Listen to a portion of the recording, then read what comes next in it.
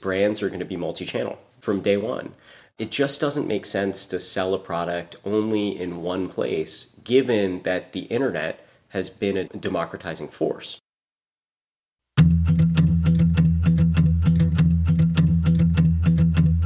I'm your host, Dave Knox, and this is Predicting the Turn, a show that helps business leaders meet their industry's inevitable disruption head on.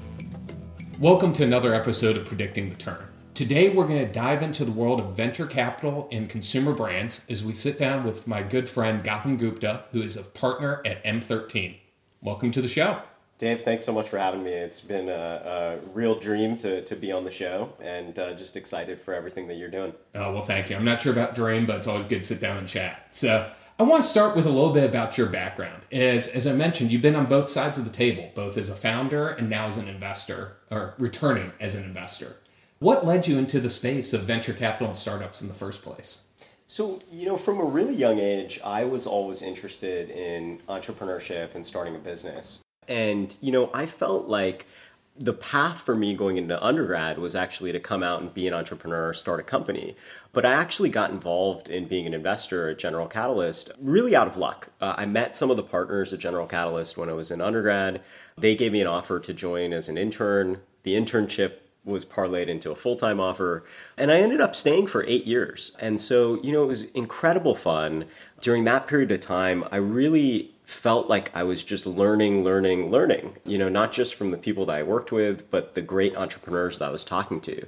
And then I got to a certain point where I felt like I really wanted to take that learning and finally take the leap, outside of the world of venture capital and start a company. And so in 2012, I left to start NatureBox. Part of the vision for the company was from my personal passion. I really struggled with obesity growing up. Luckily, learned about nutrition and lost 70 pounds in 6 months just through diet and exercise. And so, I wanted to start this company that could hopefully help other people eat healthier and make snacking a bit less, junk and empty calories. So took the leap, started NatureBox. After a 6.5-year run as CEO, the business was finally at a place where it was stable and, we could kind of transition out. I could transition out. And so, I decided to really take a step back and hire a new CEO and joined M13 this year. And I was really drawn to the idea of going back into venture capital because having been an operator, I felt now that I knew what it takes to start a company and I knew what it would take to support an entrepreneur going through that journey. And so I was really drawn to this idea of could you build the type of venture capital firm that I wanted as a CEO? And could you build that firm entirely comprised of operators? So talking about your time at NatureBox, when you're in that role, you saw firsthand how the brands of the future are being built across a whole lot of different industries. What do you see as the defining characteristics of the brands of the future because of that? So I think in terms of brands, some things will change and some things will never change. Starting with the latter, the things that will never change, right? Consumers will always want a value proposition that is clear above all else, right? So the brand and the product have to deliver a great value proposition. I think that's first and foremost. That's never going to change. In addition to that, I think successful brands will always be consumer focused, right? They will always be trying to figure out what are the problems that this brand can help a consumer solve. What will change is I think brands have become like people. And so consumers want a relationship with the brand that extends well beyond the product. So they want to understand what the values of that brand are. And that's why I think you're seeing brands become more vocal in the political arena. I think that's only going to continue. The other thing that I think will change is brands are going to be multi-channel from day one. It just doesn't make sense to sell a product only in one place, given that the internet has been a democratizing force, right? Where consumers can buy products online, offline, and even within those sectors, they can buy from, dozens of different retailers and different outlets. So I think from day one, brands will be multi-channel and be, sort of in a much larger set of places than they are today.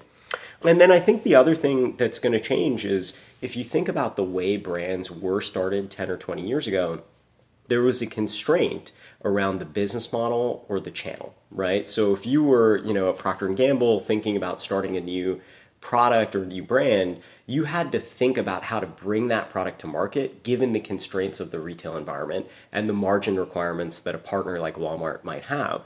I think what's changing or has changed is now you can start products and brands that are unconstrained by those factors. And I think that's pretty exciting because you're starting to see entrepreneurs innovate in areas that probably weren't possible 10 years ago.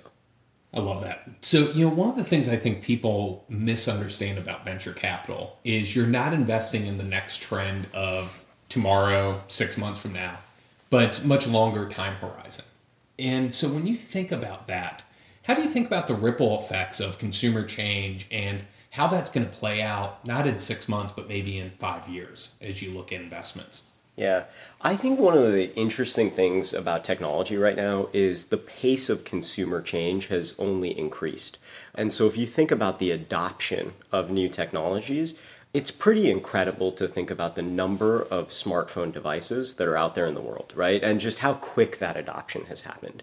I don't know if you can remember the days of like the first Nintendo coming out, or the first time your dad or mom came home with a VCR, right? Like that was like a mind-blowing thing. I think today the reality is technology is just being adopted so much faster. And so we do think a lot about these ripple effects with technology and what happens, once a new technology is introduced.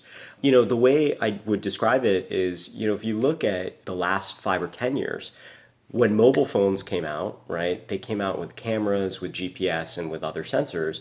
That created the opportunity for things like Uber and Airbnb, right? If you think about technologies like autonomous driving, what's really exciting there is, yes, people might subscribe to a car service now, right? Tesla or Uber or things like that. But I think one of the interesting impacts that a technology like that may have is people will start to live further away from where they work.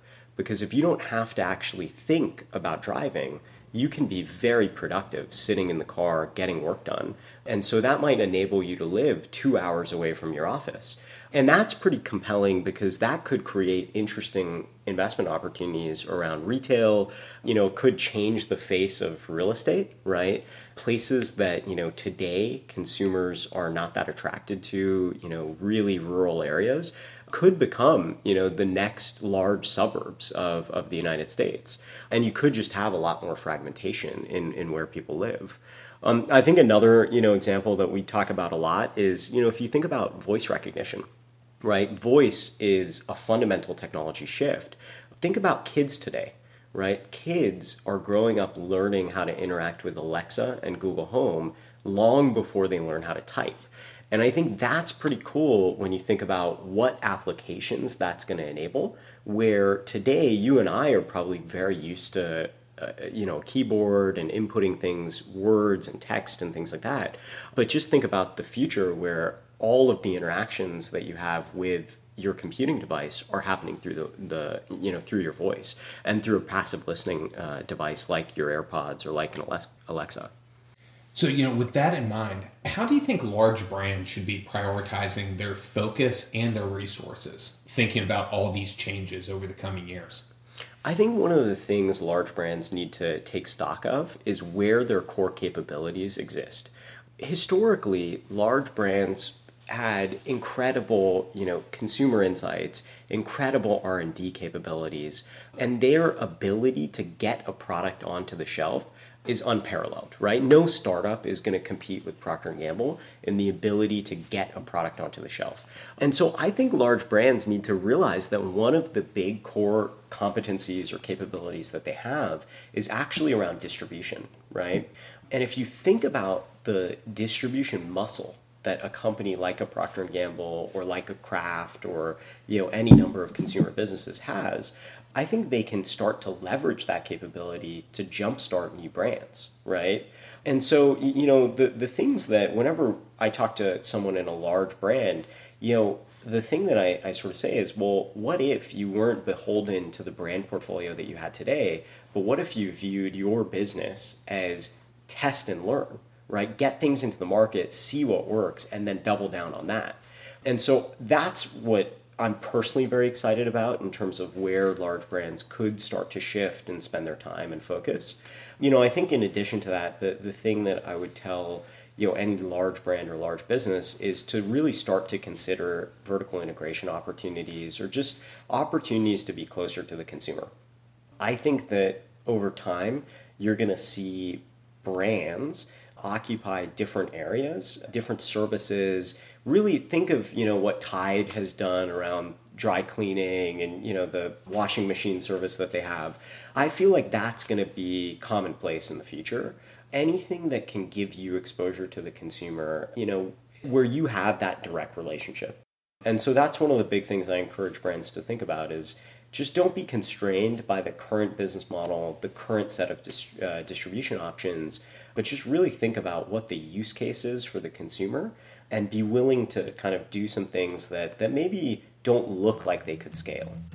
Talent is a big part of predicting the turn. And as we talk about talent, I wanted to mention one of our sponsors, Hunt Club. Imagine the power of the best marketers in the world helping you to find your next marketing leader. That's the power of Hunt Club. Hunt Club is a new category of talent company that powers the network of experts, connectors, and business leaders to help you find the best talent. Let's face it, recruiting hasn't changed with the times. Hunt Club is changing the recruiting game by leveraging technology and crowdsource referrals to find you the best people possible for your company. Stop paying job boards that don't work or recruiting firms that recycle the same active candidates. Partner with Hunt Club. So that leads naturally to the question then of how should brands be thinking about the innovation economy? So what do you think they're getting right and what are they getting wrong about the way that they're going to understand these trends, engage with the startups, engage with investors? I think one of the things that large, particularly consumer packaged goods companies do, but all consumer companies, they have an incredible understanding of the consumer. The amount of consumer insights work that a large company does versus a startup is day and night, right? I mean, the degree of which someone at Procter & Gamble understands the consumer versus someone at a startup. So I think understanding the consumer and really driving towards real consumer insights and then having the R&D to back it up, right? Those are things that startups just can't compete with. They just don't have the funding. They don't have the runway to go and do those things or to build those capabilities. That's what I think big brands are doing right. I think in terms of what big brands are probably not doing right, the first one is to not have clear goals or ground rules, right? And so the reason why that's so important is at the end of the day, any business is starved for resources and they're constrained by their bandwidth and, where they're going to spend an hour of their day. If you don't have a clear goal, any innovation project within a large business is going to suffer, right? And those goals need to be tailored towards whatever, the scale of the opportunity is. But I think one is just not having clear goals and ground rules. I'd say the other thing is a lot of large companies force the issue of scale on day one. They say, hey, we're not going to look at this opportunity unless there's a path to being $500 million or $1 billion of revenue. I think that's a real mistake because how many companies or ideas look like they could have that scale on day one? Very few, right? I just think about the number of startups that are now part of the consumer vernacular. Like if you ask someone about Uber Black on day one, how many people would say that's going to be a $50 to $60 billion company? I don't think anyone in the world could have imagined that. And so I think, large companies need to operate with the same principles. So related to all that, some of the biggest growth that we're seeing is coming from online. And you saw that firsthand with NatureBox and a lot of your other experiences. How do you think a brand can crack the online code and really use that as an advantage, knowing that they have the traditional distribution and everything else to deal with? I think that actually this is an area where large brands have an advantage over startups because to crack the code online, you actually, if you have an existing customer base, if you have existing distribution channels, you're already at an incredible advantage. And so one thing I would say is leverage the existing assets, right? Leverage what you've already got to drive people towards online channels. The other thing I'd say that a lot of people don't realize is direct to consumer and online has a cumulative effect, right? That offline distribution does not. And so if you think about offline distribution, every year you go sit down with that buyer, do a review, talk about what the plan is for this year, but there's not as much of a cumulative advantage that you're building over time, right? Because next year another brand could launch that could take share away from you. Now suddenly they're getting all the support from that retail partner.